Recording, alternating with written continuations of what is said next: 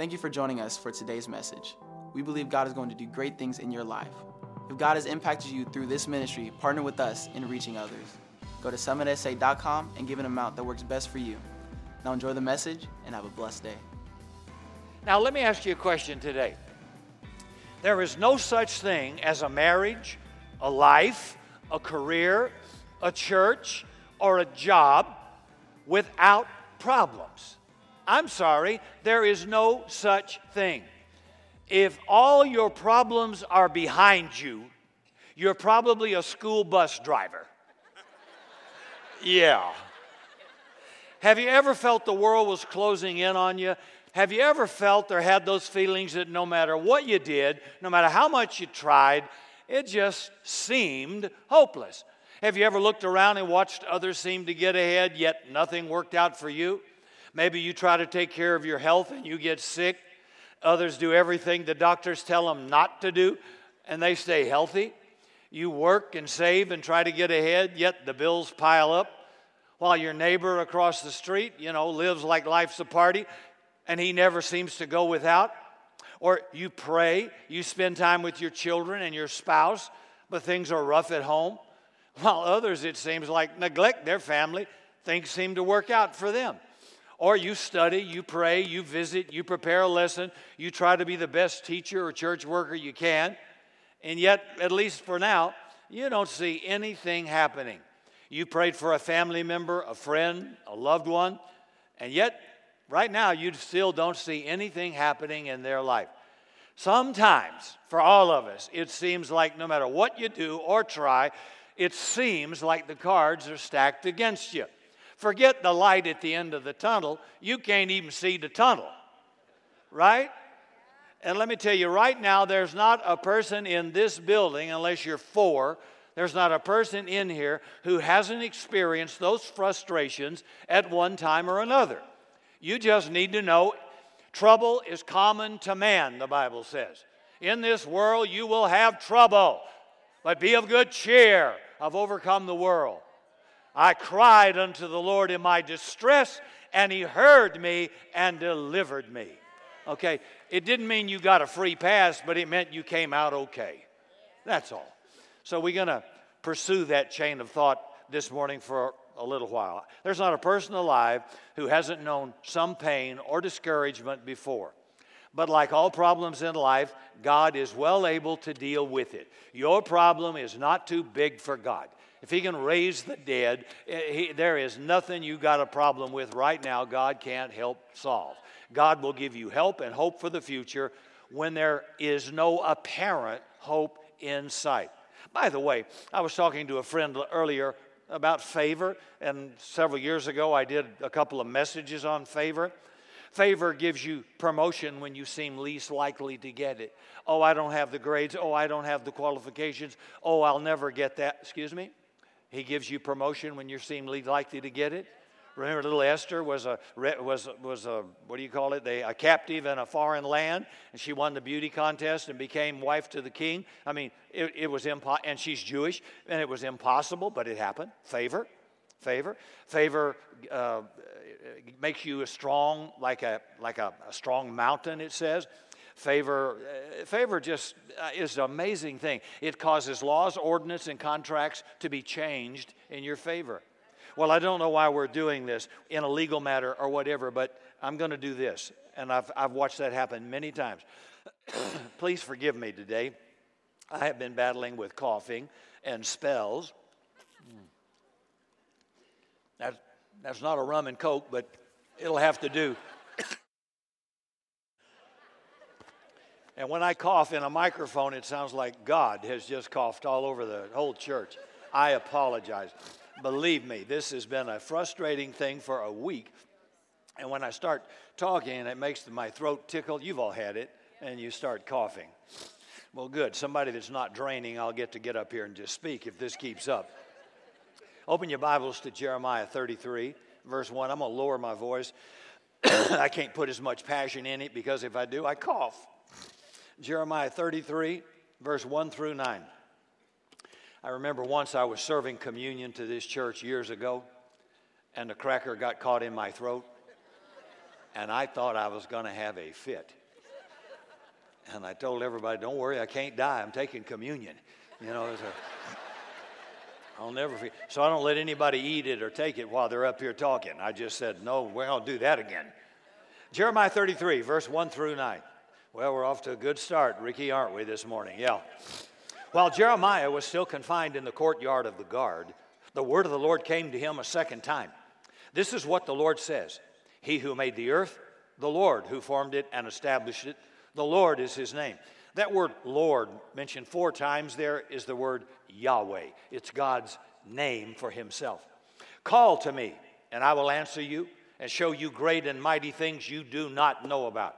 For this is what the Lord, Yahweh, the God of Israel, says about the houses in this city and the royal palaces of Judah that have been torn down to be used against the siege ramps and the sword in your fight against the Babylonians. They will be filled with dead bodies of the people I will slay in my anger.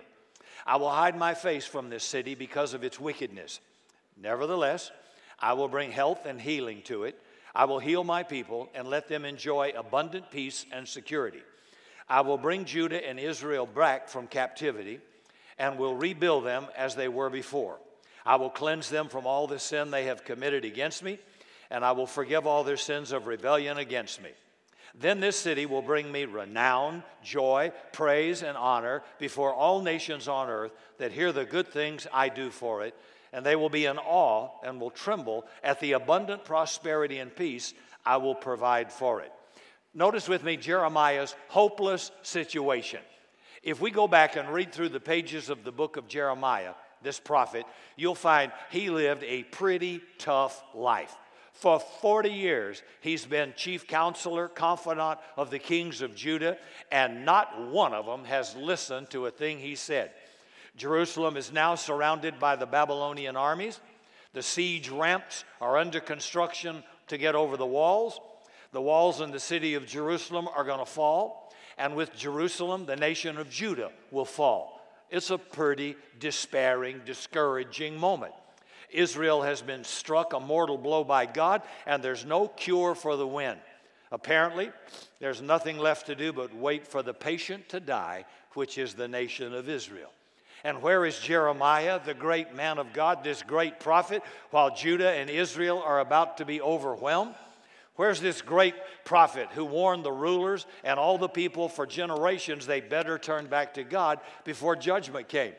Where is the man that has spent his life obediently serving God and warning others like God commanded? Jeremiah? Well, oh, Jerry, he's in prison. It's a bad time. Verse 1 says he's shut up in the guard's courtyard. Now, the leaders of Jerusalem have gotten tired of hearing this guy preach. They got tired of hearing him warn about God's imminent judgment, so they just put him in jail. Now, the fact that the city is now surrounded, and it seems like Jeremiah's prophecies are coming true, well, that hadn't helped out at all. So now they're even more fierce in their anger and rage against him, so they lock him up. So here's innocent Jeremiah doing everything he knows to do and everything God told him to do, and yet now he's locked up in jail. Sometimes you can be doing the right thing and get a bad result, but God's not finished yet, so don't freak out. These are written so we can be encouraged. The guy hadn't done anything wrong, but everything's going bad. And they thought, well, we'll lock him up. That'll hold him. Now, prison accommodations are limited in Jerusalem because they don't need a lot of space because the Jewish government preferred more permanent means of dealing with criminals. But they're afraid to kill Jeremiah in public because he has a following and it might cause a revolt. So they lock him up where they hope he will starve and die. But I've learned, and I hope you've learned, and they're going to learn, no confinement can deprive God's people of his presence. No locks, no bars can shut out God's visits. It is when things are darkest, I'm telling you, when things are the darkest, when there's no hope, no help in sight, God often does his best work. For example, tell me, when did an angel first visit Daniel? When he was in the lion's den. Yeah. Nice, huh? When did Shadrach, Meshach, and Abednego see the Son of God? When they were in the fiery furnace. Not out of it, in it. When did an angel visit Peter? when he was in prison. Sometimes God allows discouragement. Sometimes he allows disappointment and frustration to cause all of us to turn to him and to be receptive to his visits. It's not always our fault, but sometimes it is. But it doesn't matter. I don't know what you might be going through this morning. I don't know what's sapping your strength or what's got you sleepless at night. I don't know what has you overwhelmed or worried, but whatever it is, God's got a word for you and me this morning, and the same command and promise he made to Jeremiah is the same command and promise he gives to you and I, his people. Verse 3, Jeremiah 33, call unto me, and I will answer you and show you great and mighty things you do not know. Don't you think you got God figured out? Don't you figure out how limited things are, how unrepairable your situation may be. God says, look, if I can make a 90-year-old woman have a baby, if I can open the Red Sea, if I can make the sun stand still for Jeremiah, if I can back up the sun 10 degrees for Hezekiah, oh, what's your big problem? God is really in your face. He's trying to get you out of your pity party to say, yeah, I know it's bad, but it's not permanent, and I'm going to turn this thing around. Now notice this amazing promise. This is God's command and promise. He says, call unto me, I will answer you and show you great and mighty things you cannot imagine. Now think about Jeremiah's situation. He's in the city of Jerusalem, surrounded by the Babylonian army. They've already started building siege ramps to invade the city. Inside the city, people are starving to death. They're cut off from their food and farms outside the walls. The besieged people have already torn down some of the rulers' houses to repair the walls and to make room to bury the bodies that are going to stack up every day. So not only is Jeremiah in a town in a horrible situation, he's locked up inside this besieged city. If there's anybody who ought to be without any hope, it's old Jeremiah. If there's anybody who ought to have a thumb-sucking pity party, it's Jeremiah. And he hadn't done anything wrong. And in the midst of all of it, God issues a command, and I hope you'll hear it. Call unto me. He didn't say call everybody in church. It says call unto me. So what did God ask Jeremiah to do when he was at his wit's end? When he didn't know what to do, when everything looked dire and hopeless and helpless? He said, call unto me. In other words, pray. Prayer is just talking to God. And you don't have to do it in King James language. If you're 400 years old, okay. But if you're not, just speak your language. He can understand. God told Jeremiah, just like he's told you and me, pray. And when things seem dark, when there seems to be no hope inside, pray. And he says, pray without ceasing. A good example is toddlers. When they want something, they don't quit. Christians, well, I talked to the Lord about it last week, but I guess he's not going to do it. Oh, you're a real rock of Gibraltar, aren't you? He doesn't work on your timetable. I don't care how he does it or when he does it, as long as he does it. And my hope is knowing, I don't know when, I don't know how, but I know he will. I've got a record, a track record of history. I know he will. You got to know that, okay? So he says, pray, call unto me.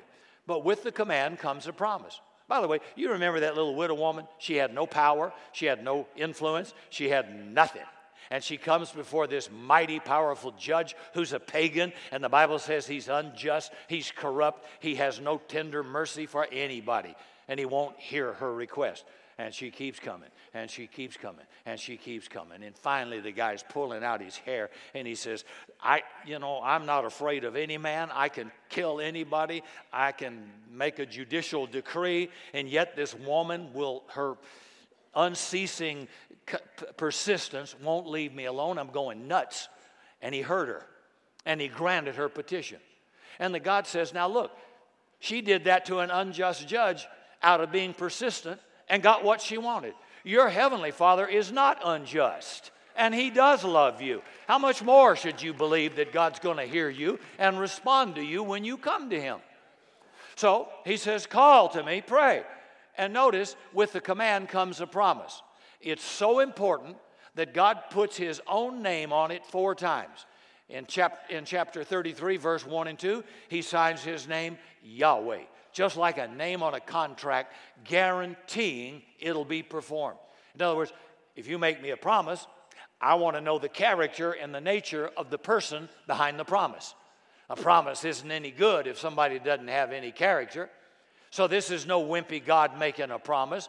This is no little hear nothing, do nothing wimpy God. This is Yahweh, the creator of heaven and earth, the one who made you and me and everything we see, God. The Bible calls him El Shaddai, the Almighty God. El Elyon, the Most High God. El Olam, the God of eternity. El Barith, the God of covenant. El Roy, the God who sees me. He is Elohim. He is Jehovah Jireh, the Lord will provide. He is Jehovah Nisi, the Lord is my banner. Jehovah Mekadesh, the Lord who sanctifies. Jehovah Shalom, the Lord is my peace. Jehovah Shabbath, the Lord of hosts. Jehovah Rophi, the Lord is my shepherd and healer. Jehovah Sitkanu, the Lord is my righteousness. Jehovah Shammah, the Lord is there. Jehovah Adonai, our Lord. He's called the Ancient of Days, the rock, fortress, shield, the sun, my judge, my shepherd, Abba Father, the Father of lights, and the God of all glory. That's the God making the promise, call on me, and I will answer. He's the great I am, the King of kings, and he's the Lord of lords. This is the God who created heaven and earth, who formed man out of the dust of the ground, who sent waters to flood the earth, fire and brimstone to destroy Sodom and Gomorrah. He sent his son Jesus Christ to die for our sins. That God makes this promise. And then what does he promise? He will answer. He will answer. God promises to answer your prayer. He will hear. He will listen. I think one of the greatest inventions they ever came up with was caller ID. Now, I thought it was good enough when we had answering machines. Remember that? You could screen your call to decide whether or not you wanted to answer it. But now they've got caller ID. And all you got to do is look at your smartphone, and you can see in an instant who's calling, so you can decide whether or not you want to answer it. But my friends, God the Almighty, all-knowing, ever-present God knows everything. He knows when it's you calling. He knows it before you call. And God says, call unto me, and I will answer. I will listen. I promise you, he'll take your call. Even if it's the biggest pile of mess you created, you call on him in distress. You forget this is a God who is ever merciful, ever patient, ever kind, who looks for any opportunity to be gracious and merciful to you. You say, well, it's my fault, and I did call on him. He got a, kids know when a parent has a soft spot, and they know which one to get. So my grandkids know daddy's the soft touch, not mama, but daddy. And granddaddy, Poppy, he's the soft touch. Oh, you're 4, you want an iPhone? Okay, Poppy will get it. You want chocolate syrup on your cereal? Okay. So I tell them, welcome to the house of yes, but only if Poppy's here. If Mama's here, it's not going to go real good. So God's got a soft spot. It's called mercy. Now, some of you mean-hearted, judgmental, God, what you deserved, God's not like that. God loves to show mercy. He's done it to some bad kings who were he told one king, Ahab, he said, you're the worst king I ever had. How'd you like to have that on your resume? God Almighty said, you're the worst I ever had. The worst? The worst. And yet, even this guy who humbled himself, God showed mercy to Ahab. Quite an amazing thing. I don't think God's at all kind of like some of us think. He's a lot more generous and liberal than most people even can imagine. And that's what I love about him, to be honest with you. Now, some of you ultra-conservatives will hate that, but I hope you don't get in trouble, because when you need mercy, you won't find much of it. But I tell you, this God is merciful. So he says, you call unto me and I'll listen. But he makes a second promise as well. He'll show you great things, things unimaginable to you. And I believe that'll be kept by 3 groups of people. First, those who don't know him yet. See, those who haven't yet made him their Lord and Savior. Maybe some of you have never accepted Jesus Christ as your Lord and Savior. You haven't yet invited him into your heart. You've never told him, Lord, I'm tired of living my life my own way. I'm tired of being defeated. Please forgive me and come into my heart. You've never told him that. So listen, You'll never understand joy. You'll never understand peace, even in the midst of tribulation, until you step out in faith and say, Jesus, I give all I know of me to all I know of you. That's all I can do. Here's what Paul says in 1 Corinthians 2, verse 14. The natural man receives not the things of the Spirit of God. They're foolish to him. Neither can he understand them, because they are spiritually discerned. In other words, the Bible says you will never understand how great it is to be a Christian. You'll never understand how great it is to give Jesus control of your life until you do so. God's kingdom is a paradox. It's weird. That's why the natural mind can't figure it out. God says, oh, you want? Then give, and you shall receive. You want to live? Then die to your flesh and yourself. The way up is down. Humble yourself, I will exalt you. You see? I mean, it's just contrary to everything our natural senses want to do. Just doesn't make sense. But that's God working a supernatural kingdom. So in other words, I can't understand what that's like if I've never given my life to him. I get asked tough questions sometimes, like, how do you know when you're in love? How do you know if you're supposed to marry somebody? Well, I want to be sure they got a job. Okay, that helps. Tough questions. But how do you explain love to somebody who's never been in love? How do you explain that? How do you describe beauty to somebody who's never seen? How do you describe a child's laughter to somebody who's never heard? How do you describe fullness to somebody who's never had enough to eat? I don't think you can. And until you turn your life over to Jesus, there's no way I can accurately describe to you how great life can be. In John 6, verse 37, Jesus said, he who comes to me, I will never cast out. I like that. Well, I don't know. I think the Lord's finished with me. No, he's not. No, he's not. He said, I will never cast you away. I will never leave you or forsake you. Jesus will never turn you down if you call on him, and he'll show you how great life can really be. You know, I wish God, this is my natural flesh, I wish we did. I know some of you personally. I wish you didn't have to go through your pain. I wish you didn't have to go through your problem. I really wish it. But I'm telling you, if you don't allow God to make you stronger, you won't be fit for his kingdom. The Bible says, endure hardness as a good soldier. What do they do in basic training for a soldier? They kick the snot out of you. They upset you. They deny you. They get in your face. They grind you. They run you till you think you're going to die. Why? So you can endure hardness in combat, and you won't fold. And how do you think? How do you think as a Christian you develop faith, spiritual confidence, and hope? You got to get in some trouble. You got to get into some pressure. Some of you have never been to a gym except to watch your kids play. But if you go to a gym and you start picking up some weights, you want to build some muscles, it hurts. If you've never done it, it hurts. And then once you get enough reps going to where it's converting fat into steel, into some muscle, you get pretty soon, that doesn't bother you. Well, guess what? The trainer will then up the weights, and it hurts again. But you're getting stronger, and you're getting stronger, and you're getting stronger. So God's not going to throw everything at you at first, but you've got to go through some struggles to build some muscles. How do you think a butterfly becomes a butterfly? That sucker has to come out of a cocoon. And if you try to help him by opening the cocoon prematurely so that the little precious thing doesn't have to suffer, the struggle is what puts fluid in the wings that allow the butterfly to fly. Then you've got this pretty little creature that can't fly. And I think we have thousands of Christians who can't fly. They can't soar like eagles. They don't want any trouble. They don't want any tribulation. It must be bad. No, it's good. The Bible says, rejoice in tribulation. Count it all joy when you fall into various trials. Now, either there's something good there or the guy's on dope. I don't know, but count it all joy. And there's a lot of reasons for that. Jeremiah was a faithful man. So God promises to do some extraordinary things to those who don't know him yet. And then secondly, to those who are believers, but they're discouraged by circumstances. In spite of Jeremiah's faith and obedience, he still had trouble. He still had to go through hard times. And I know it's really hard. They're the nicest people we know. They are so faithful. They serve. They tithe. They take people in. I don't know how.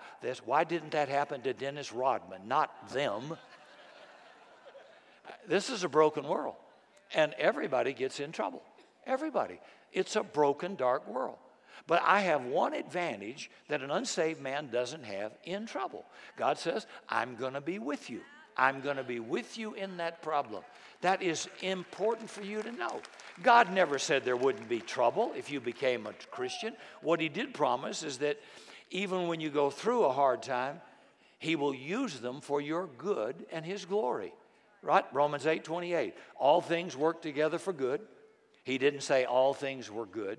They're not. Cancer is not good. Betrayal is not good. Divorce is not good. Bankruptcy, foreclosure is not good. He said he will work all things together for good to them that love God and who are called according to his purpose. So I don't know how he's going to do it for you. I don't know when that day will come. But my hope is that he said he's going to work it for my good. I hate this foul thing. This is terribly unfair. I can't believe this is happening to me. So how do I comfort myself to get hope? He said, I will work it for your good and my glory. That's how it's going to end. So hang on for the ride, right? Just hang on for the ride.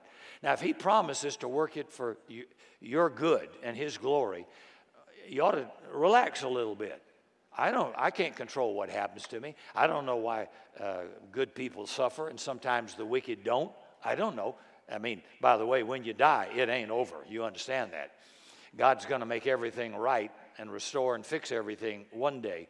And everybody that escaped judgment, Nazis and people who committed crimes against humanity but somehow escaped and then died on the run, they'll face judgment. You and I won't if you're a believer, but he will. He doesn't escape. Everything's going to be made right. So I have a pretty optimistic outlook on my future. So if you're in the middle of a struggle right now, if you're discouraged and frustrated, God promises relief. He says, look, call on me.